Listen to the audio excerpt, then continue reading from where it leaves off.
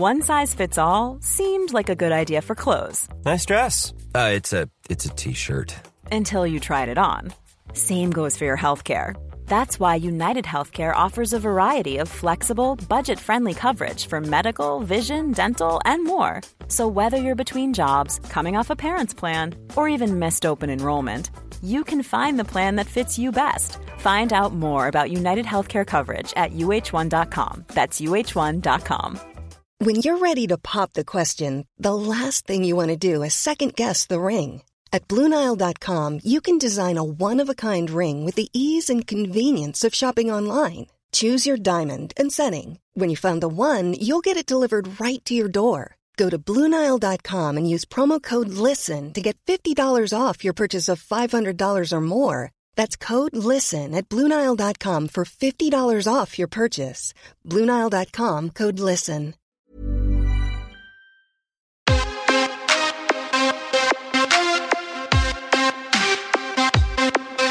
Welcome to the MMA Fan Podcast. Ladies and gentlemen, I give you Stu and Blake. You gonna start? Well, that's how we're starting this show. Are you going to start? That's the first ever episode of the MMA Fan Podcast. Are you going to start? Well, and that's it. That's it. Oh, bloody hell. Well, no, I just thought... You're the professional one. Yeah, but you're the famous one, so I just thought it'd be a good idea if the first verse they heard was yours, not my lispy Essex twang. I thought it'd be good if they just went straight in with a recognisable voice. All right, well, here we go. Episode 1, off to a flyer. I'm Blake Harrison, and who are you again? I'm Stu Whiffin. How you doing? Yeah, good, mate, good. So I suppose we should talk a little bit about why the hell we're doing this. So basically, I was a guest on Stu's other podcast, Off the Beaten Track, and we talked about music for a while. And then at the end of the conversation, once we stopped recording, we started randomly just talking about MMA. I don't even remember how we got onto it, but by the end of the Zoom chat, we'd realised we talked longer about MMA than we did about music and the reason for the chat initially. And I just thought it was great because I don't really have any mates that I can talk... imagine if I just stopped the sentence there. I don't have any mates. I was going to interject, but I thought you was in your flow then. I was going to go full stop. Wait, I don't have any mates that I can speak about MMA to, really. All right. And you don't massively either, do you? No. I've got one, and he's my only MMA mate, but he is currently residing overseas. But yeah, I mean, we have actually got him on this episode as well. But no, fundamentally, we are two lonely men that it feels like our paths have kind of come together, and yeah, it's just going to be a big MMA kind of like embrace, and we're going to bring you on that journey because we should stress that we are vastly underqualified to talk massively. about MMA. We're not journalists. We're not fighters. We've never had fights. We're not coaches. We have nothing to do with the fight game whatsoever. We are armchair amateurs is what we are. Yeah, them annoying blokes you might hear down the pub after a couple of lagers telling you what they thought that fighter should have done. So that's us, and we want you to listen to us chat shit about MMA, I don't know, for however long this goes on for. We haven't decided yet. No, but we hope that there will be people guesting on every episode that are way more qualified than ourselves. So that's not going to be hard to find. It's really not. Well, we're going to try and get as many fighters on as we can, and ex-fighters, journalists, referees. We're going to kind of reach out to lots of people within the MMA community and super fans as well. We're going to get lots of super fans on who's I'm sure you'll recognise from either the TV or the music world, etc.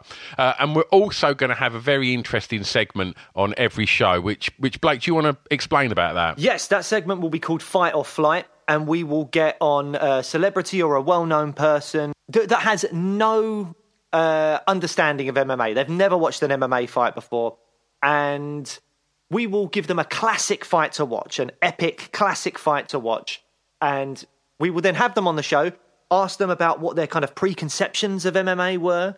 Then we will talk about this classic fight that they've watched and whether that's changed their opinion on MMA at all. And yeah, we're going to have some great people lined up for that. MMA virgins, you may call them. and we're going to see whether they are, whether they fight or flight in terms of sticking on the MMA train or leaving it behind. And with the big fundamental questions we are going to ask them as well, which I guess we're going to ask every guest, is what would your fighter name be? And when you make your way to the octagon, what will be your ring walk song? We need to know these things, These fights can be won and lost on the way to the octagon. What we should also say is give this podcast a little subscribe. That really would help. This is the first episode, so if you can get behind it and give it a subscribe, because it's not necessarily going to be every week. It's going to be sporadic. We're going to try and time in with big events. And then what we'll also do is, after that event, Blake and I will then catch up and we will do like a sort of post-fight sort of mini show, right? Yes. So one of the things that's going to happen on this episode today is we will be looking ahead to UFC 259, Adesanya versus Blachowicz, and we'll be kind of breaking that down, making our own little predictions on what we think is going to happen in the fights on the main card and probably some of the prelims as well. And then in the post-show, after the event, we will go over those predictions, like break down the fights. Let's be honest. We're not Dan Hardy. We don't know what we're talking about. We're going to break down the idiot's version of what we think these fighters maybe could or should have done, but also just talk about how epic the fights hopefully will be, and talking about each other's predictions and where each other went wrong, and how, Stu should be bowing down to me because my MMA knowledge is clearly so far superior to his. So I'm going to ask you to subscribe, and then on every single show, it will just pop up on your listening device, and you will also get access to them post-fight shows where you will hear just how wrong Blake gets it. Okay, well, should we talk about... before we talk about today's show, just a quick thank you. So big love and thanks to 76, our producer. And obviously, pressure's on him because we recalled these just at the last knock-ins before the fight actually happened. So he has to turn it around quickly. So thanks to 76 for producing this podcast. What we got coming up today, Blake? Well, first and foremost, we've got Scroobius Pip, super MMA fan, and we're going to be talking to him about his love of MMA. I believe he did a reffing course with Mark Goddard as well. We're going to chat to him a little bit about that and some other MMA-based things. And we will then also be breaking down 259, what we think is going to happen in all those fights, on that main card, and maybe the prelims as well. And then we've got special guest in our inaugural Fight or Flight is my good friend Emily Head, who you may know from The In-Betweeners as Carly D'Amato. She was also Rebecca White in Emmerdale, and she's going to be in the Syndicate, Series 4 of the Syndicate coming up. Wonderful. Well, should we just get on with it and introduce Pip? Let's do it. Hey, Pip. How you doing? I'm good. How are you guys? Not bad. Good, mate. Good. Not bad. I mean, before we get rolling, I guess probably Blake and I are a little bit tired because we have to get up early to watch last night's fights, whereas you're currently overseas, so you get to watch them at a sensible time, right? Yeah, I get to just actually have like a full night's sleep afterwards. I've been up, I've been for a run. It's all been lovely. But it was weird. As soon as I got over here, there was like 3 events in a row that were on at amazing times in the UK, and it meant genuinely 2 different events. I had to set my alarm for 7 a.m. because that was when the prelims started. And I'm like, I thought I want to be setting my alarm for the middle of the night to watch it, but yeah, to get up that early to be, all right, let's have some men punch each other. Great. That's how I spend most of my weekends, to be fair, because I'll end up like, unless it's like a big pay-per-view, I'll generally end up recording it and then waking up at like 6, creeping downstairs not to wake the kids up and stuff. And then come about 7:30, I can hear some movement upstairs. I'll quickly make some breakfast and take it up to him and be like, there you go, just you stay in bed. Daddy's brought breakfast in bed. Ain't that lovely? Stay here. I'm going downstairs to watch a fight. Yeah, that's the subliminal. Genuinely, every time I've been in a relationship where kids have been brought up, I've had to bring up the upcoming fight schedule and kind of explain why it's just not going to work. Well, Pip, there's big plans for 2021. I don't think we can really, I don't know. Yeah. Well, Pip, how did you... I mean, obviously, like, we're friends, and I've known, you've been an MMA fan for a long, long time. How did that love of MMA start? Whereabouts and how? It started in 2001 or 2002 because I was working in HMV Lakeside, and they used to get the DVDs in. And I remember they had the DVD for Chuck Tito and for Randy Tito. And both of them just front covers. Chuck v Tito, if you've never... Obviously, as you know, I grew up as a WWE fan and all that. There's nothing that's going to draw you in more than Chuck and Tito on the front cover, just looking like absolute movie villains. So, I grabbed them, and I think it was it on Chuck Randy? On whichever one was the first one I watched, the first fight on there was Robbie Lawler against, what's his name? Tiki. And Lawler knocks him out, then lands a punch that hits the mat, that if it had hit Tiki, I swear I would have just watched a murder in my first ever fight. Because it's just, you literally see it just skim past his head and the whole cage shakes. I was like, what's this? This is fun. And that was like young 19-year-old Lawler, so he just looked like this monster as well. So yeah, as an introduction, it was good. And then from there, every time a new DVD had come out, I'd get it and watch it as soon as it was released.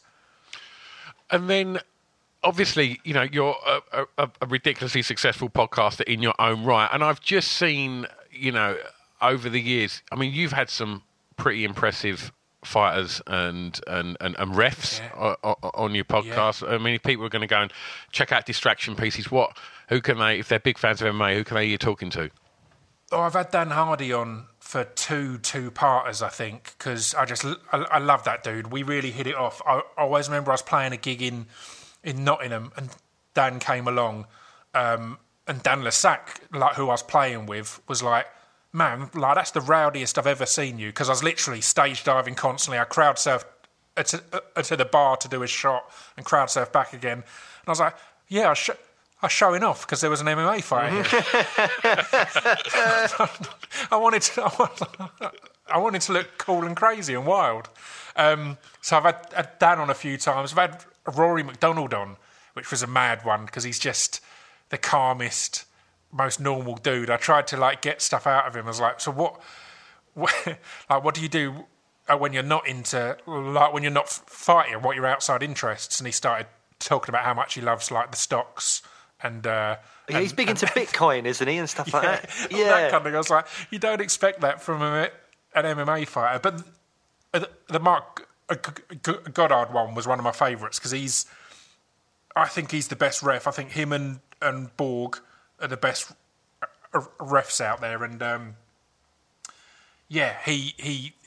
went on his refereeing course, and that's how I met him. Because I'm a big fan, and I've trained a bit and rolled a bit, but not to any level other than improving my knowledge as a fan. So I decided to go on Mark's course. He was doing a one-day course at the time that was a reffing and judging course. And it was amazing. His course now is like a full weekend thing, but yeah, I adored it purely for just understanding more about the sport, all that. That's amazing. I'd love to do something like that. Do you now, having done that course, I know you're saying it's just a day, but does that kind of change your opinion on reffing at all? Or when you're watching it, are you like, you know how like you get armchair fighters? Are you a bit of an armchair ref? Are you there watching the refs going, I'd have stepped in there? No way, I wouldn't have let that go any longer. I really am, big time. I'm more critical and also more understanding as well, and more appreciative of good reffing. I'm now, I've lost that kind of bloodlust of being annoyed at an early stoppage. I'd much rather an early stoppage than... I'd much rather 10 early stoppages than one late stoppage. Yeah. You know, but Herb Dean has to work, so it is what it is. But just loads of things, like on the course, just his easy example of the fact that damage isn't a scoring criteria. Which, again, you watch a fight, and if someone's beaten up, you kind of think, oh, yeah, he's done more damage. But the reason he gave was... do you remember Marcus Davis, who fought Dan Hardy back in the day, but he was called like the Irish hand grenade, I think he was. And he said, example, like you could hit Dan Henderson in the face with a fire extinguisher 10 times and it wouldn't leave a mark. Whereas you could brush past Marcus Davis and he'll swell up or start bleeding or whatever else. It's like you can't mark on damage because different people just react differently. So it's not really a scoring criterion. Yeah, things like that have been great, but it's been interesting watching the changing in judging as well. There's a guy called Sean Sheehan who does a podcast called Severe MMA, and he did a YouTube video which is a full breakdown of the current scoring criteria, and I couldn't recommend it enough because it then annoys you watching fights as people are tweeting their results, or annoys you with the commentary who are like, you got a takedown there, that might have secured it. Like, in the scoring criteria, a takedown doesn't score at all unless you do something with it. Yes, yeah. So if you just take down and hold them, it literally isn't scored in the slightest, which I never knew. I always thought, well, if it's fairly even, he got a takedown. It's like, no. And again, hearing the things like octagon control is I was going to say, yeah. It only scores if striking was even, you know, all these other things were even. It's not a kind of, it gets thrown in there. There's literally a hierarchy on the scoring, and you only go down to the next one if the other ones are even. So, yeah. Is that the same thing with aggression as well? Because you see some fighters on the back foot that are counter-strikers that won't do so much, but then there's a brute just kind of like marauding forward, but they're getting picked off quite a lot. But someone would say, oh, but they're being the aggressor in the fight. Yeah, it's interesting because although damage isn't scored, impact is. So impactful strikes are scored more than non-impactful strikes. It's why it's annoying when they throw up the fight stats, because it'll be like, he landed 30 times and he only landed 5 times. It's like, but he knocked him down with every one of those 5. So it could be a 10-8, yet you only land 5 and they landed 30, because, as an example, Diaz will land all day long. But, you know, if they've landed all day long in a round but got dropped 3 times, then they've lost that round. So, yeah. It's really interesting. I love all that stuff. And, and the podcast with Mark Goddard was a great one for that because, I think he's just really good at explaining all of it. And, well speaking of podcasts and MMA podcasts, I mean, you went on Rogan, man. Like, how was that? Yeah, that was interesting. I think I was awful on Rogan because I'd listened to so much Rogan over the years, I kept forgetting I was actually on it. And so he'd be chatting away and I'd be like, just nodding, just listening, because he goes on rants and stuff. And just start working out, because that's what you're used to. It's like that kind of subliminal thing it's hypnotic. It's gone into your brain. You just sat there opposite him and you just start curling. Exactly. So but it was amazing. It was amazing to chat with Rogan. I wanted to get into more MMA chat because I went on after I'd done the course, and he wanted, obviously, he chats about that all the time and has fighters on. So why would he want to talk to some random rapper from England about fighting? But there's a few things that Rogan would say back then, which I had learnt were slightly inaccurate on the scoring and things like that. I was like, this is a great time to just actually discuss it and debate it. But we didn't get there. But it was mad. It was weird. I could tell when I listened to it a few times he was trying to angle the conversation in and he was just batting it away. Back to music, man. I completely understand, though. Crime stats in the UK and stuff like that. And I'm like, I don't know. He'd throw some random stuff at me. He's like, because obviously you've not got guns, but knife crime is quite high. Like, what's the kind of percentage spread on this? And I'm like, I just want to talk about MMA with Joe Rogan. That's quite a lot for him to expect you to know that anyway, though. Like, it was weird stuff. You're not like Home Secretary. You're a rapper. Mate, I had really similar. I think on that same trip, I went round and watched a UFC event round Eddie Bravo's house because we've got some mutual friends, and there was an event on, and he was like, "I'll come round." And my mate I was going with was running late, and Stu will know I want to watch the first prelim. I want to watch everything. And when me and Stu have gone to live events, it's me and him there for at least the first 2 hours because everyone else in the VIP is in the bar getting free drinks and free food, and we're just watching the fights. But so I just went round on my own, And I was like, I'm going to get to watch the fights with Eddie Bravo. He's going to break everything down. It's going to be amazing. And he spent... this was pre the Fight Companion podcasts, because he just spent 2 hours chewing my ear about conspiracy theories. Oh, no. And about his time DJing in strip clubs, barely paying attention to the fights. And I'm watching like, it's amazing, but I'm having to hold a conversation that's completely unrelated with someone I thought would be really adding to it. Now everyone's heard the Fight Companions. You're like, yeah, that's what Eddie Bravo does. Like, you hear him on all of them. He barely references a fight and will just be rambling on. I was like, I experienced that a year or two before they started doing them. So yeah. And you It was then interesting. I mean, I know this, but tell me a little bit more, because we've never really discussed it. But you managed to go to 10th Planet as well, and have a role, right? Yeah, I went and rolled at 10th Planet. Eddie really convinced me to. I was like, look, Eddie, I've been training a short amount of time. There's a Gracie Barra in Rayleigh that I used to go to, and what I'd do there was I'd do an hour's private and then join the class. So I was trying to speed myself up, but I'm also aware that just doing one-on-ones, you're not going to learn properly. You need to be moving around a class. How long did you do that for? I didn't do it for long. I did it like once or twice a week for a good few months, but then I ended up touring and stuff like that. And it's something that it really feels you can't. Or I felt it was disrespectful to drop in and out of. Right. I felt like a bit of a prick, like not going for 3 months and then turning up in my full gear, being like, all right, guys, let's do some BJJ. But what else can you do, though? Because I've been in similar situations where I've been to Shoot Fighters East years and years ago, where I was just training mainly one-on-one with a guy doing more kickboxing than anything.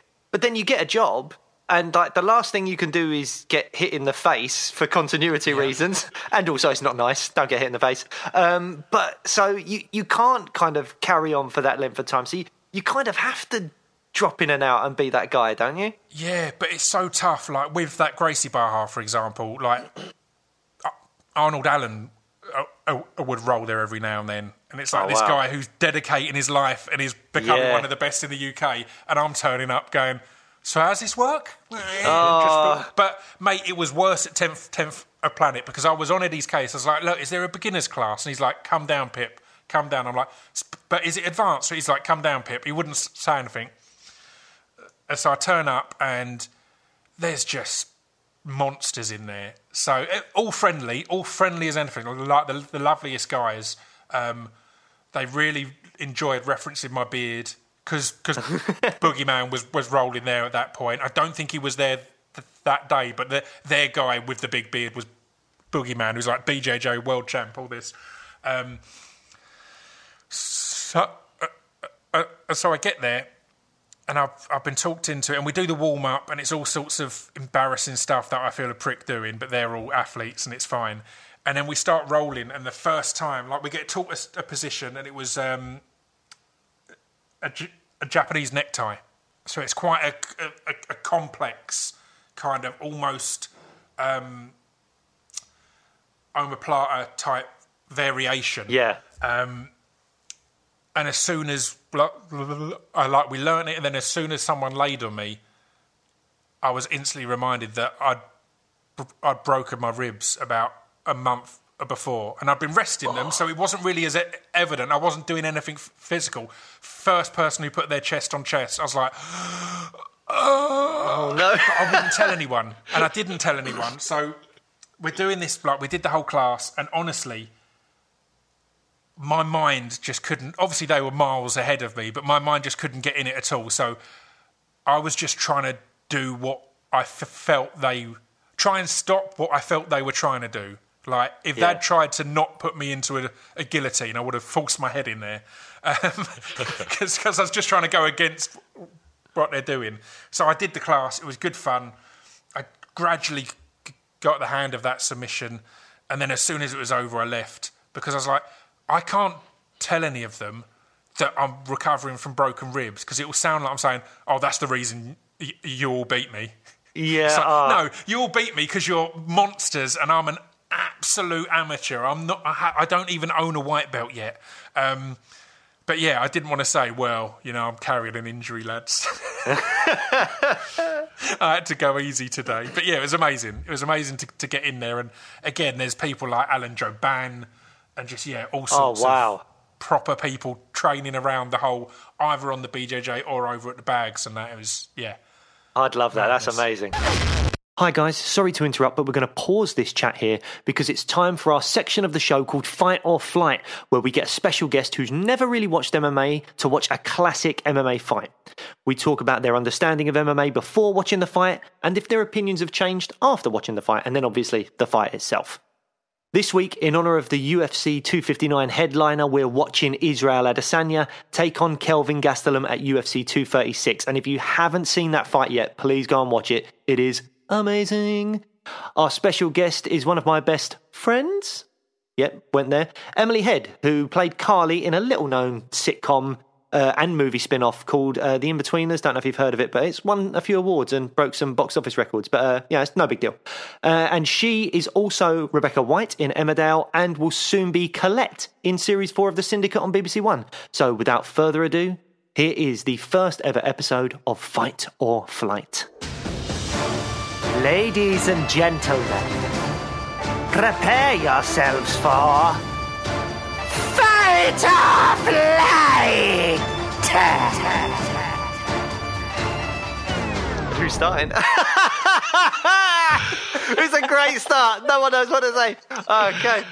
Well, that's how we started. That's exactly how we started. You can tell we're pros. We know what we're doing. Emily, how's it going? I've never met Emily. You're mates. How you going, Em? Hi, I'm good, thank you. How are you? Yeah, good. Oh, good. I'm really excited to see you. It's been Me too. It's been well, definitely over a year. Yeah. So yeah. Oh, this is nice. Thanks for being our first guest. No worries. Thanks for having me. Well, I can't wait to kind of find out what you make of this fight. And I've rewatched it today. Have you watched it recently I watched it Blake? yesterday in preparation for this because I'm such a pro, And it's such a good fight. But I want to... what did you have any kind of like understanding or conception of what MMA was before watching this fight? Or what was that? What was your idea of MMA before watching the fight? I didn't know masses about MMA, to be honest. Like, obviously I knew people fought each other. I met someone in LA once who was an MMA fighter, and I was like, so what's the deal with MMA? And he was like, it's like boxing, but there are no rules. And I was like, okay, I'm sure that's not true. It's not true. Who did you meet? Who's this guy? Name and shame.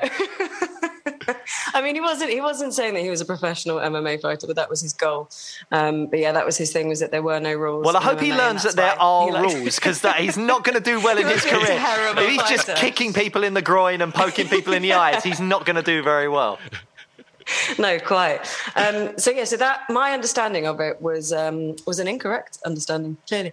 But yeah, I didn't know anything about it. I found out yesterday when I watched the fight that, and correct me if I'm wrong here as well, but that with MMA, it's not like, it's mixed martial arts, but it's not that everyone learns the same mixed martial arts. It's like you can come from different backgrounds and do whatever you like. Yeah. Well, not do whatever you like, but...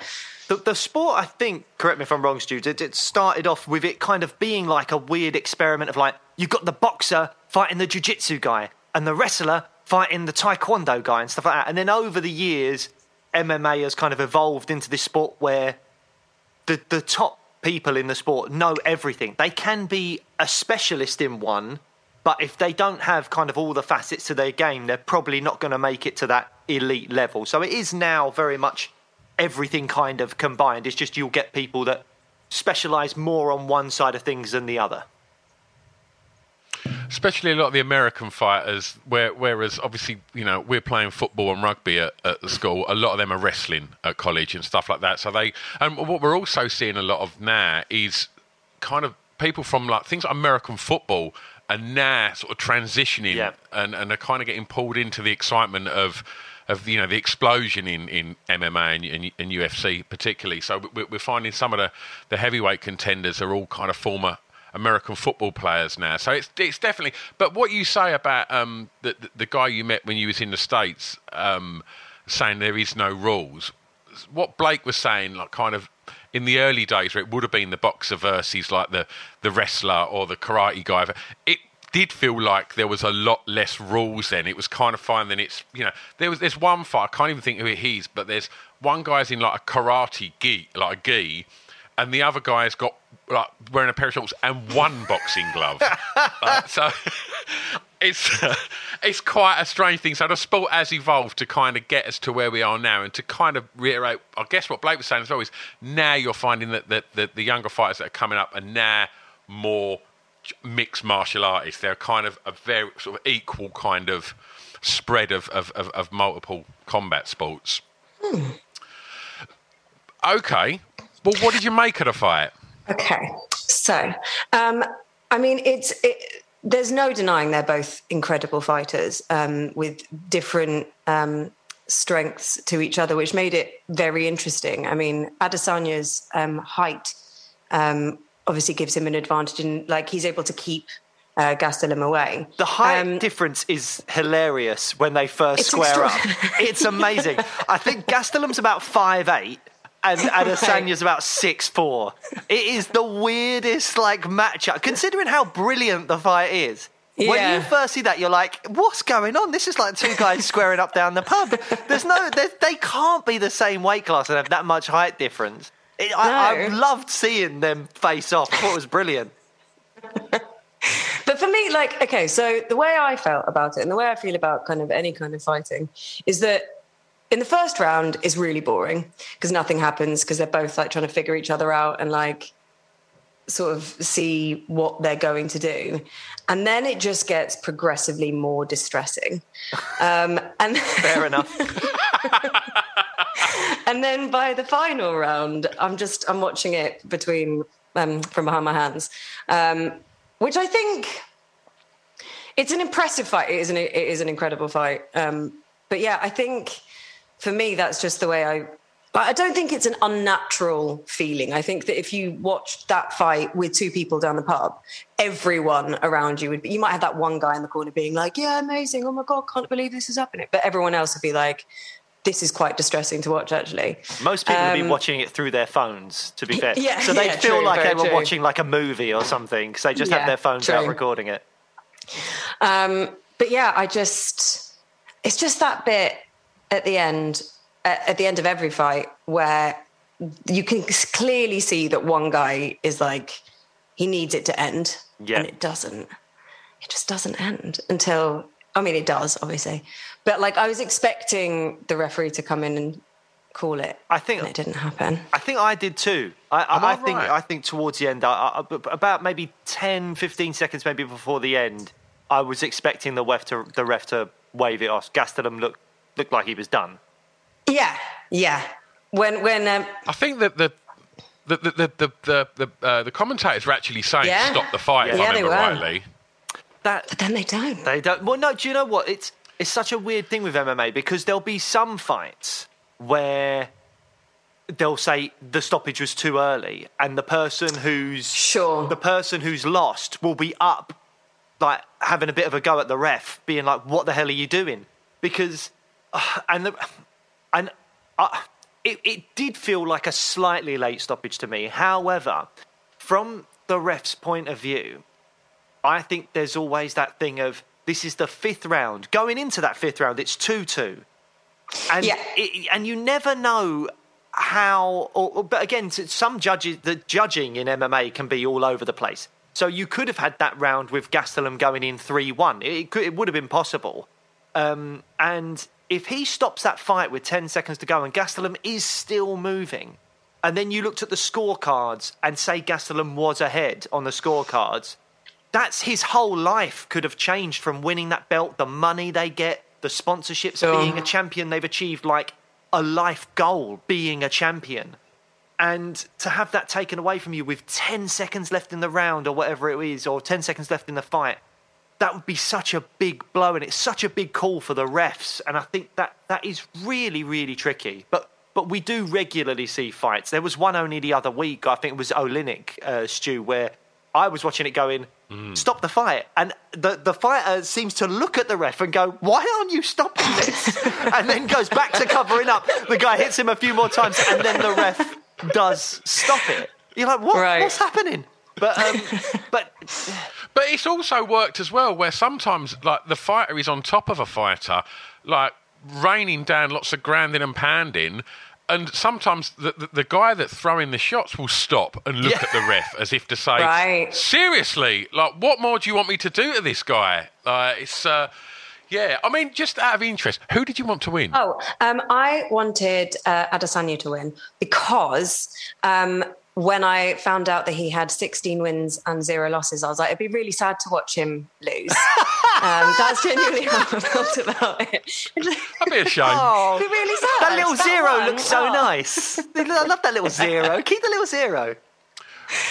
Well, just to give you a little bit of context on Calvin as well, he got into the UFC. They do a thing called The Ultimate Fighter, where it's like a kind of reality TV show where they get like, I don't know, 20 fighters and they put them in a big house together and one by one they all fight each other. But in the first episode, they're all no one knows who any of these fighters are. They put them in this house and then they split them and the 2 captains pick. And he was the last one. No one wanted him. No, I'm sad for him. No, but it was If I'd brilliant. known that before, I wouldn't have watched it. I'd have been too sad. No, but he ended up winning the whole thing, which was great. amazing. It was a proper like underdog story. It was really great. I like that. Okay. Well, one of the other things, I mean, before we get on to a few other things that Blake and I are interested to ask you, have you ever been in a fight or flight scenario? No. I don't think so. I'd know, right? I don't think probably- anyone's ever yeah, really you tried to would fight know. me. Well, in which case then, say you was to find yourself walking out to the octagon to fight someone. Yeah. Right? Okay. There's 2 things where you can win this fight before you've even thrown a shot, right? You can get into their heads, right? So, I want to know what your fight name's going to be, and I want to know what your walkout song's going to be. Right. Okay. My fight name would be. I've thought about this, and I am not happy with any of my choices. But the one that I landed on was Emily the Headache Head. That's what I decided. That's excellent. Love it. And my walkout song would be "Oops Upside Your Head." Oh, perfect. Oh, I'm I love liking it. that. That's excellent. So there we go. Have you got... was there a shortlist, though, for names? There was. What else was in the What else running? was on there? There was... I liked it just because it was a fun pun. Emily Head Zeppelin, but not very... Yes, good. fighter. What else did I have? My boyfriend wanted me to be Emily Never Dead Head, or Emily. I don't know if I'm allowed to swear on the podcast, but Emily the Shithead, can. which I don't know how to feel about that. Love it. That's brilliant. So they were on the list. Well, I guess that the final thing that we need to know is, would you watch another fight? I think I would. I would, and I'd maybe turn it off before someone won. Because I do find, but I find it really impressive. Like the second round where Adesanya had that spinning back elbow that thing. was great. What a was shot. amazing. That was amazing. So for that, I think I'd probably watch something else. But yeah, that bit at the end where they just don't know where they are and they're dazed and confused and they're falling over just because they're still standing upright. I felt the same. My boyfriend is really into boxing, and we watched the Joshua Klitschko fight together. And I felt the same then when Klitschko just was blank behind the eyes. Is quite difficult to see another human be like that. Like in any other sport, injury is like that's a bad time. That's the end of the day. But in any kind of fighting, it's the goal. Yeah, no, seems hard. I do understand where you're coming from, and sometimes I find it difficult, and I want fights to be stopped, and you're always concerned about the person at the end. But I think the overriding emotion or the overriding thing in my head is I'm just so impressed with what they're doing, and I just need to see more of it. I'm kind of addicted to seeing these guys just put on these amazing performances. I mean, even Gastelum I think it was in the 5th round at the end, I think he got dropped and stood up into a single leg. And I was like, well, you're going for a takedown, you've just been dropped. Take a break. Just calm down. But it was just brilliant. I'm just so impressed by it. And the other thing that I truly love about MMA is the massive respect at the end. Like, at the end, they were both on the floor, and it's only brief. You see it really briefly. But it's like they both put their heads together. They're like nuzzling lions. It's like they're just like this, it's nice. It's lovely to see. But I always love that. I love when the fighters come together, just have that so much respect and a smiling and hugging and knowing they've put on this amazing performance. They've done the best they could ever do. They take nothing away from them. They've done the best they could ever do, and they've just left it all in there. And they're just like, we're both a part of history now as well in terms of MMA and stuff. And I love that. And also, though, at the end, I don't know if you noticed this, if you watched it right up until the end. When Adesanya is announced the winner, spoiler alert to anyone that hasn't noticed, it's then his family all come in the cage. Yeah. And Gastelum's like really brilliantly like saying hi to them. And I didn't see any of his family in there. So it's like, imagine being the bouncer on that cage. You're like, did your son win? No. Well, then you can't come in. You're not allowed in, mate. So, my boy's just done a 5-round fight. His lips all busted up and now he's lost. He just needs a hug from his mum. Nah, sorry, you can't come in. He didn't win. And Adesanya's there with all his family, just having a nice time. It's like, I really felt for him then. I was like, how can you not let his family in there? Yeah, that's horrible. That was awful. That really rubs salt in the wound, doesn't it? You've just been smashed around for 5 rounds, and now you can't hug your family until you get outside and the cameras are off. Oh, God, that's horrible. It was rubbish. But, yeah. I get really, annoyed if when, the fight finishes and sometimes not all fighters instantly embrace. If it's goes to the decision, a lot of the time they'll both raise their hands and sort of walk separate ways and until the decision's made. Then they'll kind of, do the acknowledgement. But sometimes, they'll the ref will split them and then the camera will cut to a break or something like that. And I want to see that embrace. It's really weird. I just want to know they're still mates. There's respect there. I need that closure. I can't handle the fact that they might not have spoke to each other afterwards. Like you say, seeing Calvin just literally walking along like he was at a wedding, acknowledging every single one of Adesanya's family. It's just weird. It's that kind of I have to hold my hands up and say I don't watch a huge amount of boxing, but what I imagine that there's more kind of, because of the martial arts background of MMA, there's more respect and honour and integrity and all that at the end of those fights. And I might be massively speaking out of turn there. There might be boxing fans calling me an idiot. I don't know what I'm talking about, which is fair because I don't know what I'm talking about. But I just love the and even when they're talking trash to each other beforehand, they're on Twitter slagging each other off and all this kind of stuff, trying to hype the fight up.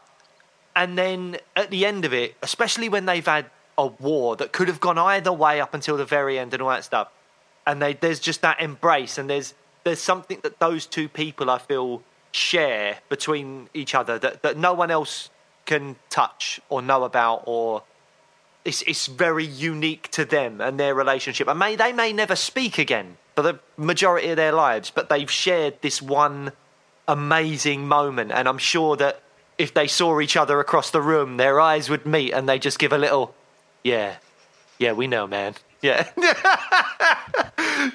You pulled a sexy face then? What was that all about? This is just a podcast. I did not pull a sexy face. I love MMA, but I'm not aroused by it. Right? Emily, did he try and smoulder when he said that?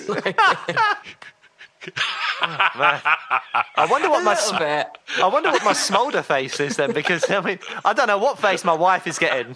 Yeah. I was going to say, you'll have to get her on, ask her. Yeah. Is this my smouldering face or is it not? Yeah. Well, it's weird that you mentioned that, because when we were sort of talking about doing this this section within the show, I said to my wife, I said, like, because she won't watch MMA, she doesn't like it, and I said, like, what don't you like about it? And she went, well, I don't wear shoes. What? And she was like, yeah, or that many clothes. And I was like, well, no, but you could see that might get in the way. And she was like, yeah, but I just worry that, like, they might bend their toes back if they're not wearing shoes. And I thought, fair enough, it's not for everyone. The least of their problems if they bend their toes a bit. Very specific, but she's got her reasons. Yeah. Exactly. Well, before we wrap this segment up, Emily, what are you up to now? What's coming up? I have a series coming out that I'm in. I'm going to be in The Syndicate on BBC One coming this spring. Series 4 of the K melodrama. And will you be fighting people in that? Is that... No, I'm grooming dogs in it. Do you fight the dogs? I'm a Geordie. That's a very different, very dark drama. It's a very dark drama. Yeah. I thought, hey, look, things happen. BBC have to step it up, you know. They're up against Netflix and stuff. There might be these kind of shows. Who knows? You never know. There's no rules. There's no rules in dog grooming. There's no rules. Except for fish hooking. You can't fish hook the dogs. That's too much. But we do wear shoes, so... Yeah. Oh, well, your wife will love it, Stu. They're wearing shoes all the time. Oh, she'll be all over that. Wonderful. Oh, Emily, thank you so much. Thank you so much for having me. Shall we have a little look at this weekend's card? Because it's pretty tasty, right? It's ridiculous. It's ridiculous. I think I was looking at it yesterday, and there's 7 ranked fighters on there before we get to the main card. Oh, my God. And there's 15 ranked fighters overall, 4 champions. It's absolute madness. Dom Cruz on the prelims. But yeah. Dom Cruz on the prelims is mental. I can't believe that. I think what we should do is start from the top and go straight for Adesanya Blachowicz. What are we thinking? It's going to be mad, isn't it? It's going to be mad. I think it's going to be great. I reckon here's what I think. Adesanya, as far as I'm aware, I don't know if it was K1 or Glory. I think it was K1, but I think he's kickboxed at light heavyweight and actually at heavyweight. I'm not sure what the caliber of people he was fighting was like, but I'm thinking he's probably met a few young Blachowicz. I don't think Blachowicz is a good enough wrestler to take Adesanya down. His takedown defense is too good. So this is going to be a striking match in my eyes. Yeah. And Adesanya's fought people like him. How many Adesanyas has Blachowicz fought? Probably not that many, if any.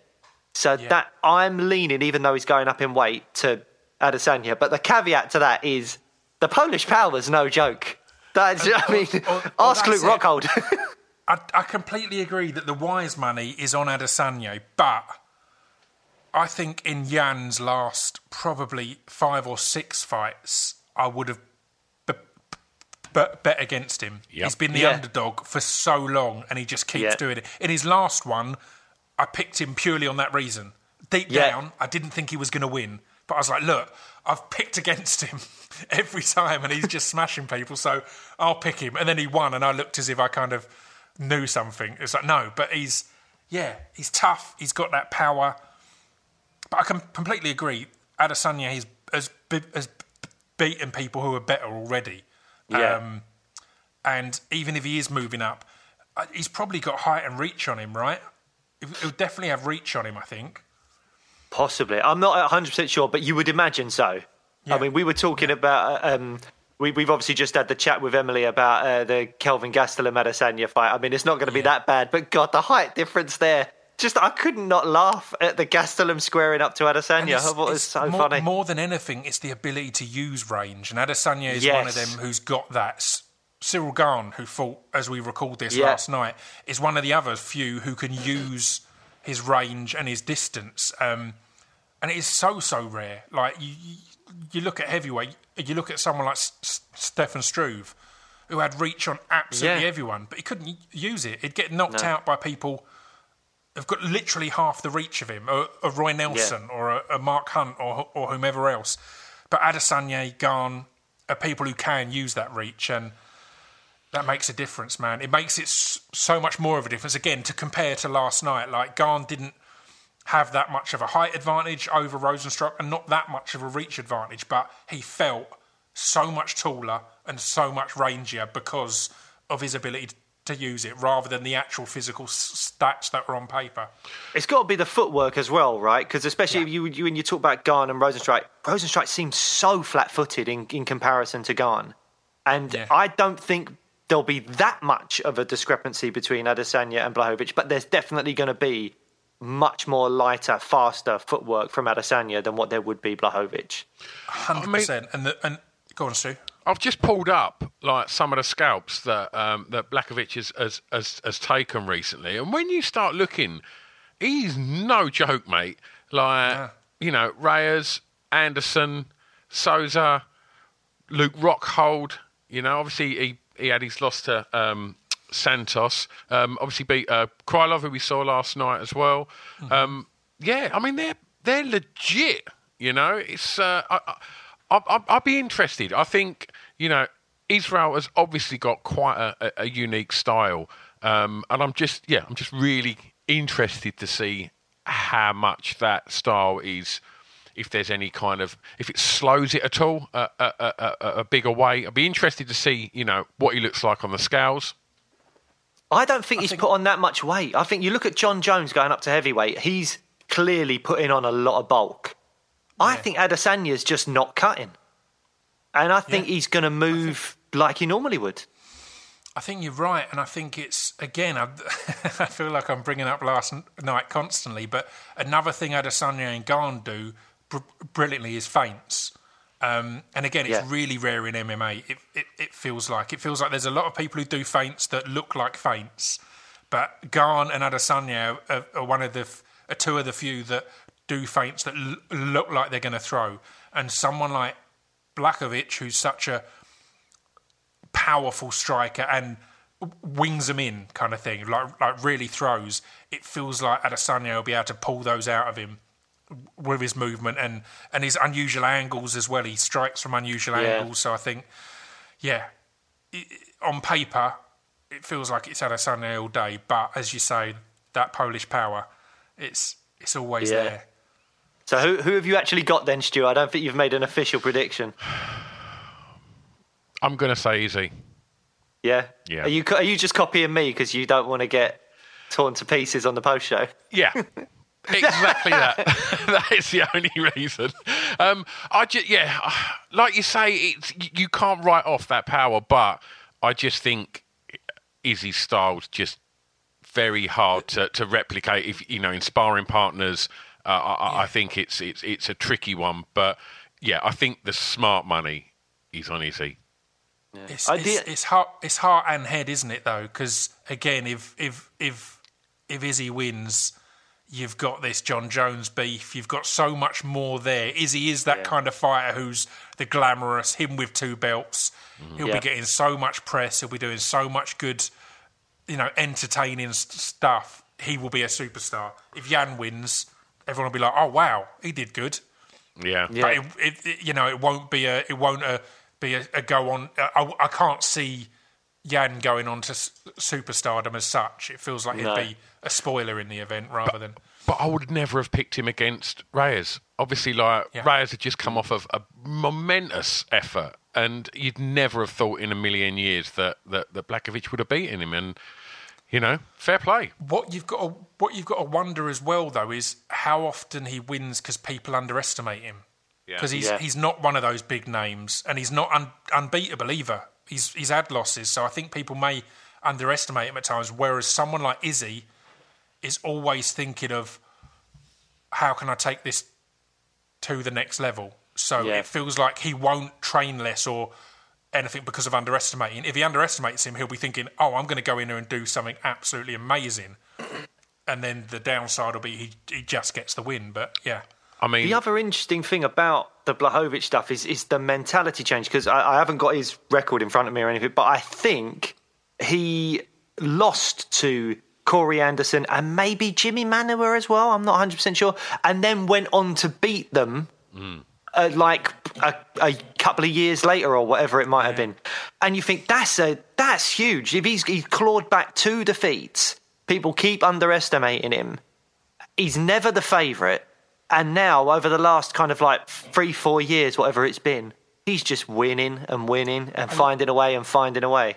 I love those fighters, though, like Bobby Knuckles, Whittaker, like just anyone like that who's had this career where they're middling and then they figure it out and then just sail because they've tasted defeat, they've felt what it's like to be in a really horrible position in there. And again, you can argue that Izzy has felt that with Kelvin, like that was a tough fight, that was a battle. But still, you know, Blachowicz has got that more experience of the ups and the downs, so potentially. And he's not an easy one to put out either. It's not like he's... No. And Izzy isn't necessarily a power guy.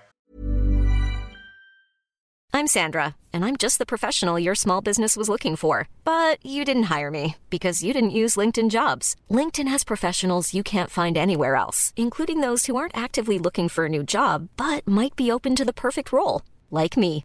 In a given month, over 70% of LinkedIn users don't visit other leading job sites. So if you're not looking on LinkedIn, you'll miss out on great candidates like Sandra. Start hiring professionals like a professional. Post your free job on linkedin.com/people today. Burrow's furniture is built for the way you live.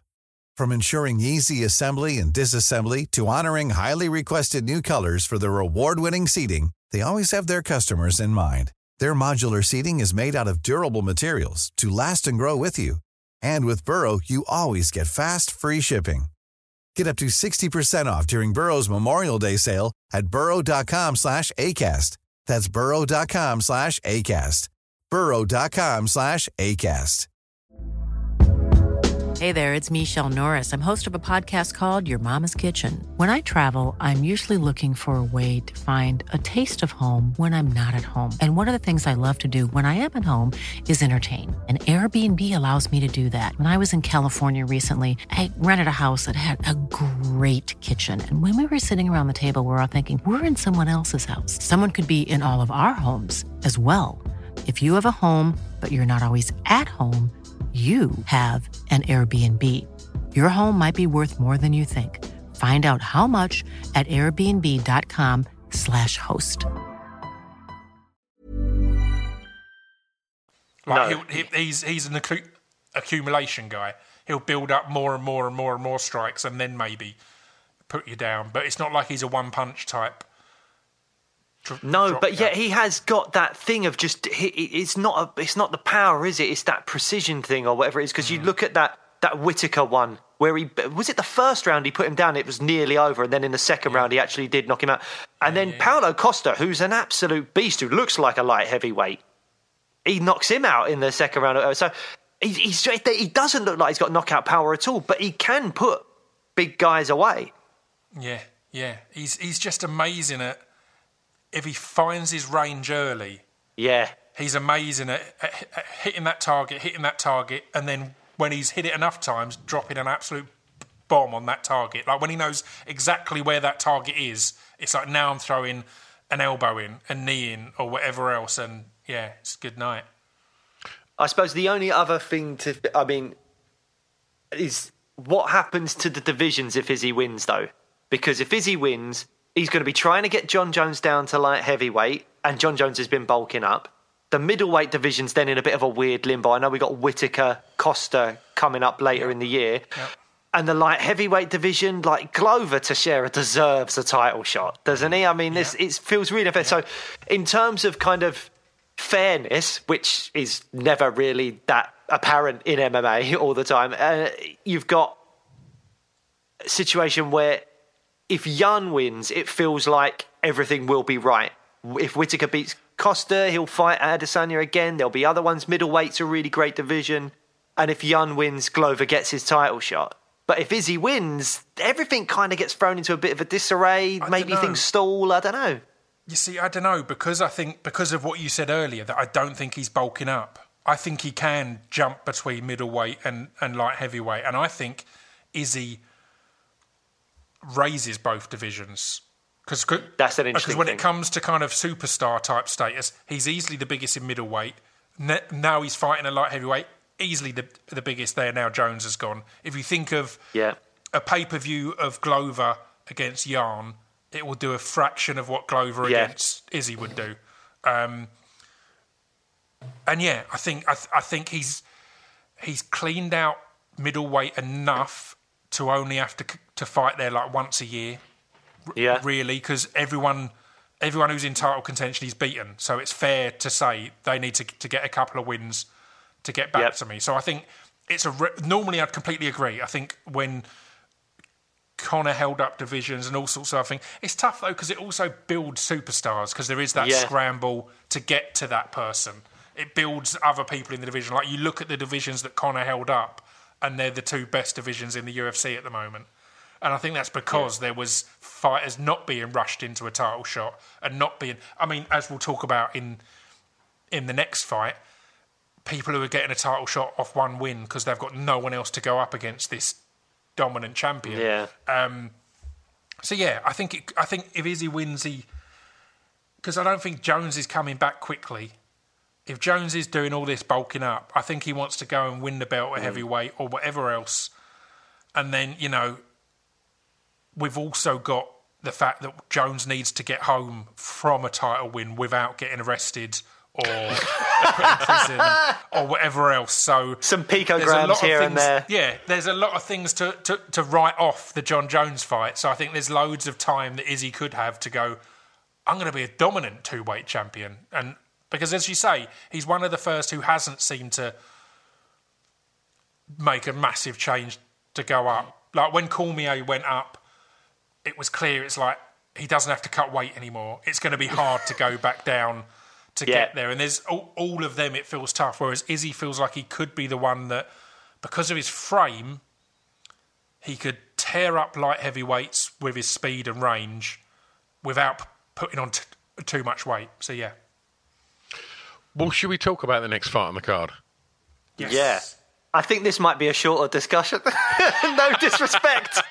But, I mean, it's what you just said, Pip. I mean, Nunes is just too good. It's a bit like DJ back in the day. It's just like she's just... maybe even more so. But Megan Anderson, she's got probably one of the more interesting stoppages by toenail to the eye against Kat Zingano, that's one to stick on the resume. Other than that, I mean, didn't she get held down quite easily by Holly Holm? And Holly Holm is predominantly but I know she's a well-rounded mixed martial artist now, but if Holly Holm can hold you down for a few rounds, what's Nunes going to do to you? I think it's the easiest win on the card, isn't it? Yeah, I think the mistake they made with Megan was thinking this is WWE and they can control results. If they'd just slung her straight in a title shot, because she was amazing in Invicta and she was a champ, and I think she had more value coming in as a champ. Yeah. A genuine featherweight as well. Again, a lot of the women that Amanda has fought have been smaller and have gone up a weight because there's not many people in that weight class. So if they'd brought Megan in as someone who's actually the same size, who's got reach, who's a champion, it would have been more valuable. But she's something like 3-2 in the UFC now. And I said, as you say, one of those wins is because your toenail cut the eye of your opponent. And I think she was on a 2-fight losing streak and then won one fight and is in the title slot. So she recently, her last fight, she got first round stoppage against Viana. She also her first stoppage in the UFC as well, other than the toenail one. Yeah, fair. Other than the toenail. And she lost in the fight previous to that to Spencer, and then I think before that, I think she beat Kat Zingano, and then previous to that by was toenail. Yeah, but was the loss to Holly. Yeah. It's not a great record, is it? It's not that exciting. And I do think she presents interesting things to Amanda. I do think she's got that size and that frame. Again, similar to the Izzy thing. She's naturally long, with big long arms, but it's been exposed already that it's a big step up into the UFC, and everyone else in the UFC has a big step up to Amanda Nunes. So yeah. I just don't think there's a huge amount more to say about it, is there? I mean, I feel like I'm being slightly disrespectful to Megan Anderson, and if she wins, it'll be so crazy. But I just can't see anyone beating Nunes. My biggest regret is not seeing Nunes Cyborg again, because I think Cyborg went into the original fight there thinking that the extra weight she had would put Nunes away, or Nunes wouldn't really hit her too hard. She got clipped, got angry, was rushing in. And I think that's the fight everyone wants here. Such a shame that she's gone to Bellator, because Nunes versus Cyborg 2 is the only fight where I'd really get super excited and go, I don't know necessarily who's going to win this one. I mean, you would put money maybe on Nunes because she's won the first one, but I think that's more of a coin flip than any other fight they can possibly make in the featherweight division. I'd argue it's the only fight that would want me to keep Amanda from retirement. Yeah. Because I love Amanda. I think she's amazing, but there's no challenges. And again, as a sports fan rather than as someone in a coliseum, I don't just want to watch sacrificial lambs being thrown into the lion. The lioness. She's ridiculously good. Yeah, exactly. and she's such a wonderful human. It's mad that the UFC haven't nailed the marketing more as a dominant champ who's part of the LGBTQ plus community. She's going to be a mum now as well, isn't she? Yeah. She is a mum now. One of the other UFC fighters. Yeah. All of these amazing things that could really turn around the perception of the sport as being blokes, big fat blokes, lumping each other in the head. She could do so much, and they haven't used her. So I want her to get another big payday and then go and just live a amazingly happy life with her missus and her kid. Well said. Who's next on the bill? Next on the bill. This is the one I'm actually most excited about. Yes! Yes! Bantamweight, I think, is my favourite division at the moment. Yeah. I fucking love the bantamweights. They are amazing. Jan versus Sterling. This is the one where I think I'm not confident in my own pick right now. I'm not sure. Right. I've been chopping and changing my mind back and forth. I'm the same. I've no idea.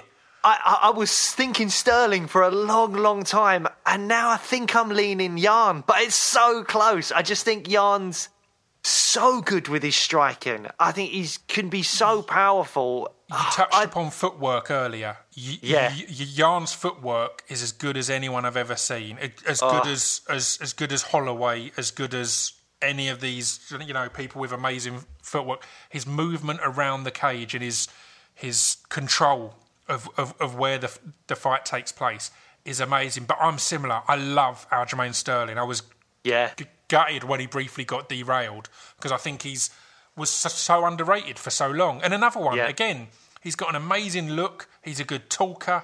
He was winning fight after fight after fight, yet he didn't seem to be getting a push as such. So, the way he looked in his last fight or two and just dominating people, and again, dominating Corey Sandhagen, who has since that gone has on aged to well, hasn't it? That wasn't as easy a win as it looked. Again, no. all the heads at the time knew that because that was a really hyped fight, and then it looked like a really easy win. But I think it's amazing, and I think there's I'm the same as you, Blake. I can't. It's such a tough one to call. Peter Yan, as soon as he started to come into it, I was like, he's going to be a champ for a long, long time. So it feels weird to go against that. But Aljo he's done that thing that Nate Diaz did, where he goes away for a bit and then comes back looking infinitely better than the guy we saw before. And then there's another gap, and he comes back again. Huge jump in his ability. Rose did that. Rose Namajunas did that. Exactly that, where she looked good. Then every time she'd have 6 months of training, she'd come back looking way more than 6 months better. And that's a great one, actually. They've just announced her title shot in March, is it, or April? As that's good. But yeah, it's a tough call because, I mean, also we get to have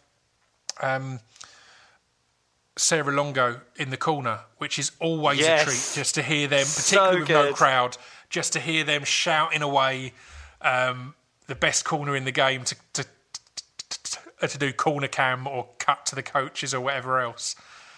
But yeah, a lot to look forward to. Just looking at some of the scalps that Jan has obviously just ripped, and it was obviously Jose. Before that, obviously, I mean, was that the end of Faber? I hope it was, but obviously there's rumours of potential matchup with TJ when he returns. I don't know what your thoughts are on that, gents. I think that's a bad idea for Faber, but a great idea for TJ. To be completely honest, it will make loads of money and be a fairly easy win. I'm like, protect Faber. I love Faber. Poor Faber. You're like, nah, go on, TJ. Throw him to the wolves. It's been an ongoing thing for me and you, isn't it, Pip? I love Faber, and you've never been a fan, have you? I've never liked him, no. I think he's a little idiot. Oh, no. Come on. Honestly, Blake, are you team Faber as well, Can we kick him out the chat? Can we kick him out the chat? Let's do it. The California kid. His lovely little chin and his boot-cut jeans. Don't dig him out. His lovely flop skater boy hair. I think it was the That's first who time Avril Lavigne was singing about. Fighter. Exactly. I think it was the first time he did Ultimate Fighter or something, or maybe it was just one of those early kind of build-up ones of showing him at home. And it's like, oh, you're a little rich kid, and you're like this. He's like so much money. His parents like bought a house for him and all the fighters to train in and live in and all this kind of thing. And it's that's not his fault. Dealing with this kid, I just can't enjoy him. And again, the fact that he had title shot after title shot after title shot. There was a long time that this division was Dom Cruz, Jose Aldo, and Uriah Faber, and that was it. There was no one else. It was just keep recycling that. But anyway, let's move on. Right. So who's your actual... we got to get our actual pick in, Stu, just before. So Jan or Sterling, who are you going for? I'm going to go for Jan. My feeling is if it's ever a really close call and there's a Russian involved, go with the Russian. You're copying me now. So our post-fight show is going to be rubbish. It's going to be just going, we were both right. Yeah, great. Moving on, way. Cool. All right, so... Where are you going, Pip? Who are you pulling? Who are you pulling for? I'll go Sterling then. Right. Just to keep it interesting, because excellent. I think he'd look great with a belt round his waist. I've got a bit of a crush on Sterling, if I'm completely honest. I think he's gorgeous and also very good at fighting. You got to love that chain. Yeah, love that big old gold chain. What's next on the card? Next on the card, I believe, is Makhachev versus Dober. Nice. Stu, do you want to go first on this one? I really have enjoyed... what was Dober's last fight? Let me pull it up. Who did he fight in his last fight? While you're looking for it, you both know the classic Dober story, right? I don't know that I do. I think it was on his UFC debut. He won, and then he went to the after party and hit it off with the guy he'd just beaten's sister, and they're now married. No! That's amazing. I can't remember who it was. Oh, I can't remember who it was, God. but yeah, he married the sister of the guy he's just smashed in the UFC ring. It was great. I mean, how do you start that conversation? Oh, my God. I'm a guy that just really hurt your brother. Maybe he bullied her when they were kids. Maybe she was like, fucking justice. High five at last. All those wedgies. Oh, dear. Right, what was he got? Let's have a little look at... he... oh, hang on. So what was the result of that then? The Hernandez-Dober. There's no stats. I presume he's obviously won that to get on the card here. Previous to that, he beat... I'm going to pronounce this wrong. Hakparast. And then previous to that, beat Reyes. And I'm just trying to think. He lost. He lost obviously previous to that to Darius, who's obviously just beasting it at the moment. Well, I think the obvious way to go is Makachev. They are massively high on him at AKA. Daniel Cormier, Khabib Nurmagomedov, they all think he's the next big thing at lightweight. And, I think he's only got one loss. And I think it was quite a quick knockout. And I don't remember watching it, but whenever I see a really quick knockout on someone that's probably like now 17-1 or something along those lines, you're always thinking to yourself, well, that happens. 4-ounce gloves, quick knockouts can happen. And I think Dober is more a fighter that I think he's been beat enough times that there's an obvious path to victory for people there. And Makachev, unless you get a really good strike in early, there isn't necessarily a path to victory. And they wanted him against RDA a while back as well, and that fight fell out. And I think the UFC really wants to push him, probably partly because they think he is going to be very good, and partly because they're just doing anything to appeal to Khabib to get him back. This is your boy, let's put him in. Yeah, go on, did loads of fight. Yeah, it's gone, yeah. His loss was in 2015, gents, against Martins, and it was first round KO just after the 1 minute mark. And so that's 6 years ago, you know. The thing with Dober is he's lost mainly decisions and submissions, and the thing with Makachev is he's won mainly decisions and submissions. So it's just the worst. It's the worst. Yeah. Matchup there. He's got so many submissions and so many just wrestle them and beat them up that it feels like his route to winning is kind of set out there with Dober. So is it fair to say everyone's going for Makachev then? I think so. Yeah, I think so. Yeah. This post-fight show is getting so boring. No one's deviating. Right, what would be perfect is if we've got them all wrong. Yeah, that would be amazing. Podcast is over. There's no point in listening to us, dickheads. No, the listenership would skyrocket. People go, whatever these dickheads say, we're putting money on the opposite. And that's it. The listenership would go through the roof. Not against them. I mean, next on the card, Thiago Santos. I mean, that is a specimen of a man, right? You would not want that looking at you. I mean, they're both fit-looking men. Rakic is a beast as well, I think. My main thing with this one is I think, is Santos the same guy after the John Jones fight? Because he really messed up both legs. Didn't he have all sorts of knee injuries after that fight, like on both legs?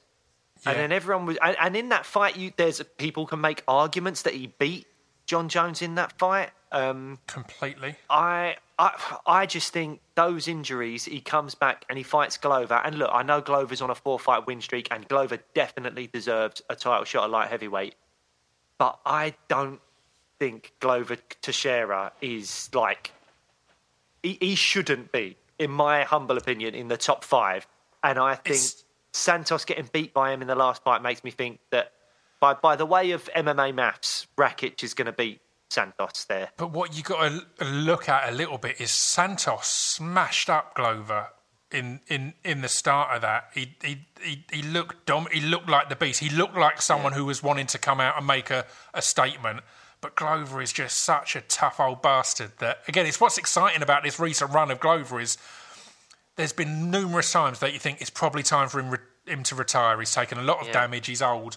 And then every fight, he goes out there and takes a lot of damage and then just goes, oh, I've got you, and catches him with his heavy hands or with a submission or whatever else. So Santos's last scalps are ridiculous.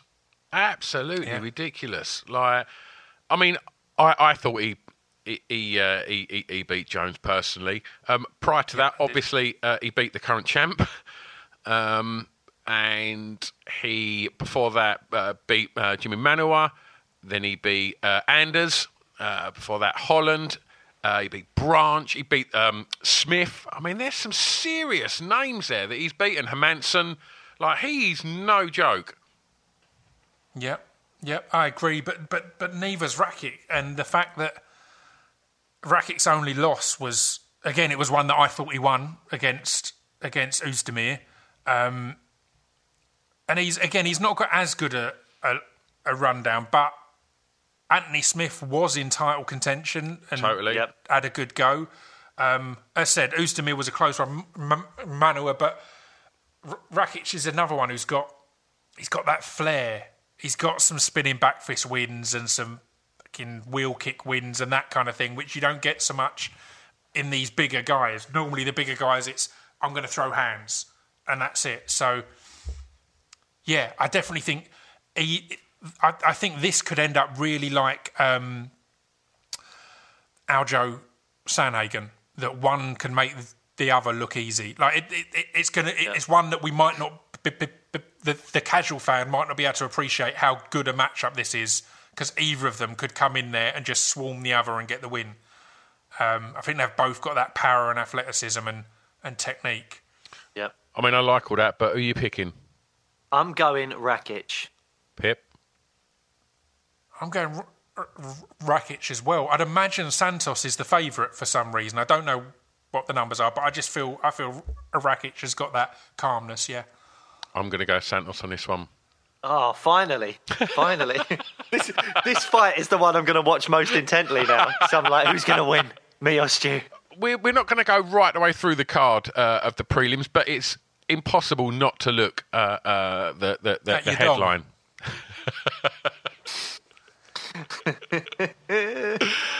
Dominic Cruz, right? Yeah. Come on. What are you saying? He's a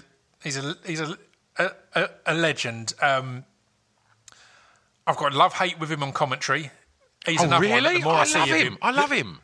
I think he's great, but I think he exposes himself to be a little bit of a bellend. Like, again, a well-earned bellend. But there's so often that he's really talking down and being quite harsh and cutting. And it's like, it's because you're amazing. I get that. But yeah, I thoroughly enjoy him on commentary, but I also often think, oh man, this guy's probably not that nice. But yeah, he's a monster in there, isn't he?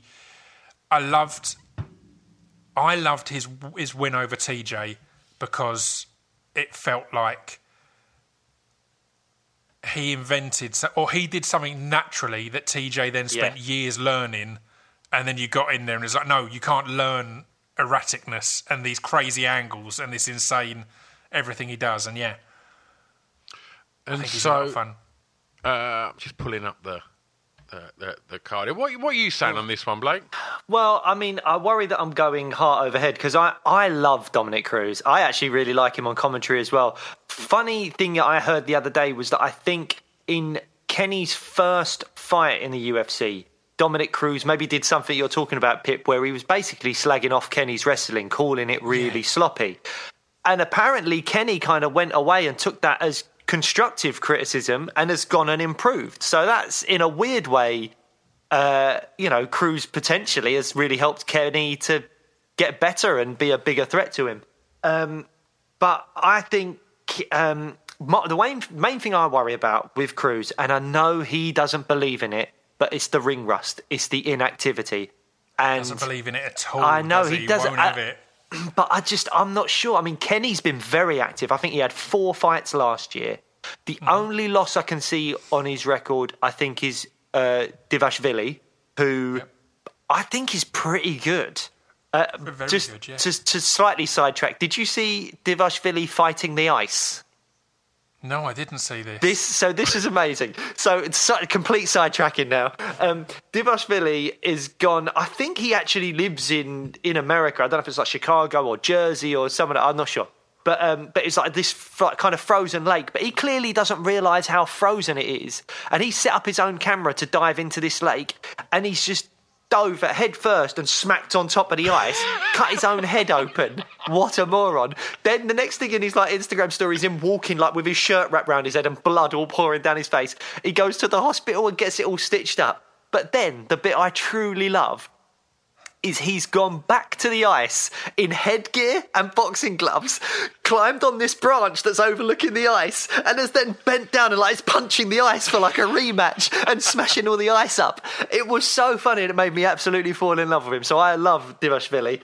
But yeah, absolute legend. But Going back to the Kenny Cruz fight, I really worry about the inactivity of Cruz and how active Kenny's been. However, I think Cruz is still a better fighter, and I might be going a bit more heart than head here, but I really want Cruz to win, so I'm going to go for Cruz. Without looking, I don't know if you have looked recently. Do you know when Cruz's last win was? Oh no! Obviously, he lost to Cejudo. Before that, he would have. Did he lose Cody? to Garbrandt in the fight before that? Yeah. I bet that was a long time ago now. It was his last win the TJ fight then? No, he had Faber after TJ because Faber always gets title shots as we've discussed. So 2016. Oh, that doesn't sound very good. And over Uriah Faber, who again, even though I'm having a laugh, but Faber is obviously a legend. But even at that point, he wasn't quite the fighter he was in his WEC days. So no, but I mean, his last win was a decision over Faber in 2016. That's fair enough, but I could say I think that I've not seen enough from Kenny to make me go that he's better than Cody Garbrandt, who obviously beat Cruz in what I think is Garbrandt's best performance ever. I mean, the way he was frigging matadoring him was unbelievable. And then also and then obviously Cejudo. I haven't seen it. I don't think Kenny's near Cejudo either. So no. I still don't. I don't think that the fact that he hasn't won in 4 years is the big factor. It's the fact that he's barely fought in 4 years that's the big factor. Whereas Kenny fought 4 times last year. Exactly. And yeah. just last beat, year alone. And just beat the prospect, just beat Nathaniel, who was looking unbeatable for a long time. So I think it's going to be. I'm going to go Kenny. I just think the ring rust, and I just think maybe age a little bit as well. I'm going to go for Kenny. I think if he loses to Kenny, Cruz is probably retired, right? Because he's got his life set up afterwards as well. He's going to be doing the commentary and everything, and he's only really interested in being a champion. If he loses to Kenny, I think he retires. Unless Faber comes back, beats TJ, then big money fight. Oh, yes. And sign me up for it. I'd love it. Genuinely, if for any reason the champion vacates his belt, Dana will go, it's going to have to be Faber v Cruz for the belt then. All right, so we touched upon, but let's just have a little look ahead before we start to wrap things up. I mean, they've announced that Rosie's fighting, right, for the title. That's huge, right? Yeah, that's fantastic. I just think Rosie's such a good fighter and such a good spokesperson for the sport. Again, similar as with Amanda, I think she's a good person, and that's quite special in this sport. So yeah, I think that's fantastic. Yeah. Does anyone not like Thug Rose? I mean, she's the best, right? She's just a superstar, right? She's great. The best performance I've ever seen from a female MMA fighter was her in her loss to Jessica Andrade. Bizarrely, I thought that first round was the most complete fighter I've ever seen, from footwork to absolutely everything, and most of the second round too, until she got slammed unconscious, which was just a freak thing. But I thought in that fight, after beating Joanna twice, the undefeatable, clearly many thought the best woman for years to come, beat her twice, and that's it. Dominant. I mean, we were saying, what we were saying about Nunes, being who's ever going to beat Nunes, but we were saying this about Joanna, to a degree. We were saying this about Ronda. There's always going to be an underdog that's just going to seize the moment, Ronda's right? the ultimate on that. Ronda more than anyone. People were saying that she's never going to lose. So yeah, I completely agree. It's always an interesting one. But yeah, I think Weili Yang as well has looked fantastic. So yeah, excited for that. And And before we get to the final questions we got for you today, Pip, just looking ahead, we just got to shout out our UK fighter Edwards. What are we saying? He's got nothing to win in that fight, has he? Really hasn't. Really hasn't. After all this waiting of talk of maybe getting a title shot, of getting all these different big name people, and then he's fighting someone who is really very good and has been, again, you could talk about ring rust, Blake, has been active and recently looked fantastic. I think that's a really tough fight with very little benefit if you win. Edwards' last fight was July of 2019? Yeah. I think it was. Was that the Gunnar Nelson fight as well? Yeah, it's got to be right. Oh, that just makes me think. He had the most unlucky 2020 in terms of MMA. Definitely. I think because he was about to fight Woodley, and let's be honest, Woodley since the Usman fight has been terrible. I mean. There was that, it's not very nice, but there was that meme going round or whatever that since Woodley released the single, I'll beat that ass, he hasn't beaten a single ass. He's lost every single round. Every round. And I would argue that Woodley, I've said this for years, I would argue he's always been that average. I don't know about that. The reason I say this, I remember it when he was in Strikeforce, and I was all excited, and then he lost the belt to Marquardt. And Woodley, for me, has got between 2 and 4 big overhand rights per round. And if one of them lands, he looks like the best fighter in the world because they're so powerful and so dominant. If they don't, he always looks that inactive. The Wonderboy fights were that kind of waiting to try and land this huge punch. And I think, not that he's always been that bad, I don't mean it in that, but he's always been that hit and miss, I guess. If it lands, it's next level. If it doesn't, it feels ridiculous comparing an athlete like Woodley to Roy Nelson. But it has that Roy Nelson feel of, if Roy Nelson catches you with one of those overhands, it's over. If not, you've got a decision that he loses. Mom deserves the best, and there's no better place to shop for Mother's Day than Whole Foods Market. They're your destination for unbeatable savings, from premium gifts to show-stopping flowers and irresistible desserts. Start by saving 33% with Prime on all body care and candles. Then get a 15-stem bunch of tulips for just $9.99 each with Prime. Round out Mom's menu with festive rosé, irresistible berry chantilly cake, and more special treats. Come celebrate Mother's Day at Whole Foods Market. And see, I've always quite enjoyed unnecessary hating on Woodley for some reason. Yeah. Well, I'm going to come back at that with just saying I think Woodley's game planning was always great because he fought a lot of specialists. Fought Wonderboy twice. He fought Damian Maia, and I think these are really hard guys to prepare for. And Woodley himself, it's not the most modest thing in the world to say, but he set the blueprint for beating a lot of these guys, and other people have then followed up on it. I just think Edwards would have destroyed Woodley even more so than Gilbert Burns did if they'd have fought in March. And then Edwards is immediately in for a title shot, immediately with Usman, and that's it. And instead, the fight gets taken from him. It goes to Gilbert Burns, who then gets his title shot. Now Usman's calling out Masvidal, which makes sense for the money, but no, I don't think any real MMA fan is interested in seeing that fight again. It's going to be a repeat. He put up a great Instagram thing the other day, Usman, of shadow boxing and then shadow foot stomping, which I loved. I was a big fan of that. You see, I'm all right with that fight purely because of he's another one where he's cleared out the division a bit. So anyone he fights probably needs to get a win or two to get to him. So why not have a money fight, which is Masvidal, which again, I think you're exactly right, it'll be exactly the same, but they can make the argument of he didn't have a full camp, it was a last-minute replacement last time, blah, blah, blah, blah, blah. So I'm not as mad on that fight as a lot of people are. I see it as particularly as they're looking at doing it as the ultimate on tough.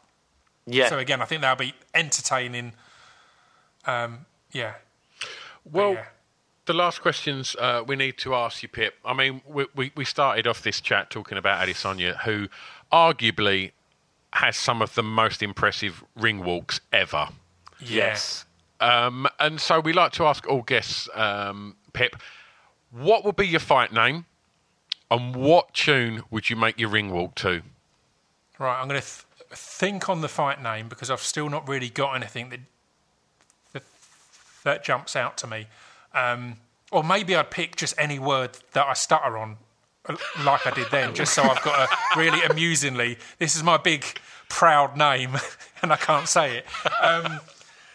But walkout song, I've got a lot of thoughts on this because I think about it a lot, right? The obvious like it's going to happen. Mate, just wait. Hey, he's rolled at 10th Planet, I'll have you know. How dare you, Stu? How dare you, Stu? So the obvious choice is Break Stuff by Limp Bizkit, obviously. Right. Obviously, why wouldn't I walk out to that? Of course. I'd want to have that as my my standard one, but I don't think people do enough specific ones for the opponent. Very good, So, like, if I was against John Jones, Me and Mrs. Jones would obviously be my walkout song. Just absolutely destroy them. Or in the era that Frankie Edgar rematched every fight he lost, like he'd always get a rematch, he'd fight everyone 2 or 3 times. Frankie, do you remember me? And just try and get a bit more bespoke and specific to wind up your opponent. I love that. Imagine John Jones stood there as it's going, me and Mrs. Jones, we got a thing going on. That would be the ultimate trolling. That would be brilliant. So good. He'd get in his head. Oh, brilliant. Pip, thank you so much for being our first guest. It's been a pleasure, and I'm excited to become a regular listener as well. Oh, thanks, man. Thanks very much, man. And so what have you got coming up? What's happening in the world of Pip? I've got a TV show that launches, when this comes out, it's probably already out. As we record it, it starts tomorrow on NBC. It's called Debris. We've not got UK release date yet, but excited about that. So we're finishing off the filming of that. It's American, so they start airing it before we've even finished making it, which terrifies me. Because I'm like, well, what if we mess it up? They're going to be like, there's not one on this week. They've been really busy. They ain't got round to it. But so that's exciting. And just more, obviously, podcasts constantly over on the Distraction Pieces network. Wonderful. And where's the best place for people to find out about everything you're up to? On on Twitter and Instagram. I've recently stopped being on Facebook because it's a shithole. Well, we'll tag you in everything when this comes out, Pip. And just thanks loads, mate. It's been a blast. Thank you. Cheers, Pip. It's been a joy. Well, I thought that went well. Yeah, I like that. I mean, I've got no experience of anything else, so it went well. But I mean, it could have been shit. I don't know. Well, I guess I've never done these before. I guess we'll find out when people start reviewing it. So go and give us some. Can everyone just go and give us nice reviews on whatever platform you listen to this on? Just give us some nice ones and subscribe while you're there because that always helps. And if there's enough nice ones, then if anyone's haters are going to hate, and if they do, then they'll get lost in it. I mean, Pip was a delight, right? Pip was so nice. He really seems to know about his MMA stuff. I really wanted to know more about who was in the gym when he was talking about rolling at like 10th Planet and Eddie Bravo and all of that. That must have been amazing. I completely know where he's coming from with Joe Rogan, though. I was like, if I was ever able to go on Joe Rogan, all I'd want to do is talk to him about MMA. And all he'd want to do is not talk to me about MMA. so I completely understand where Pip was coming from with that.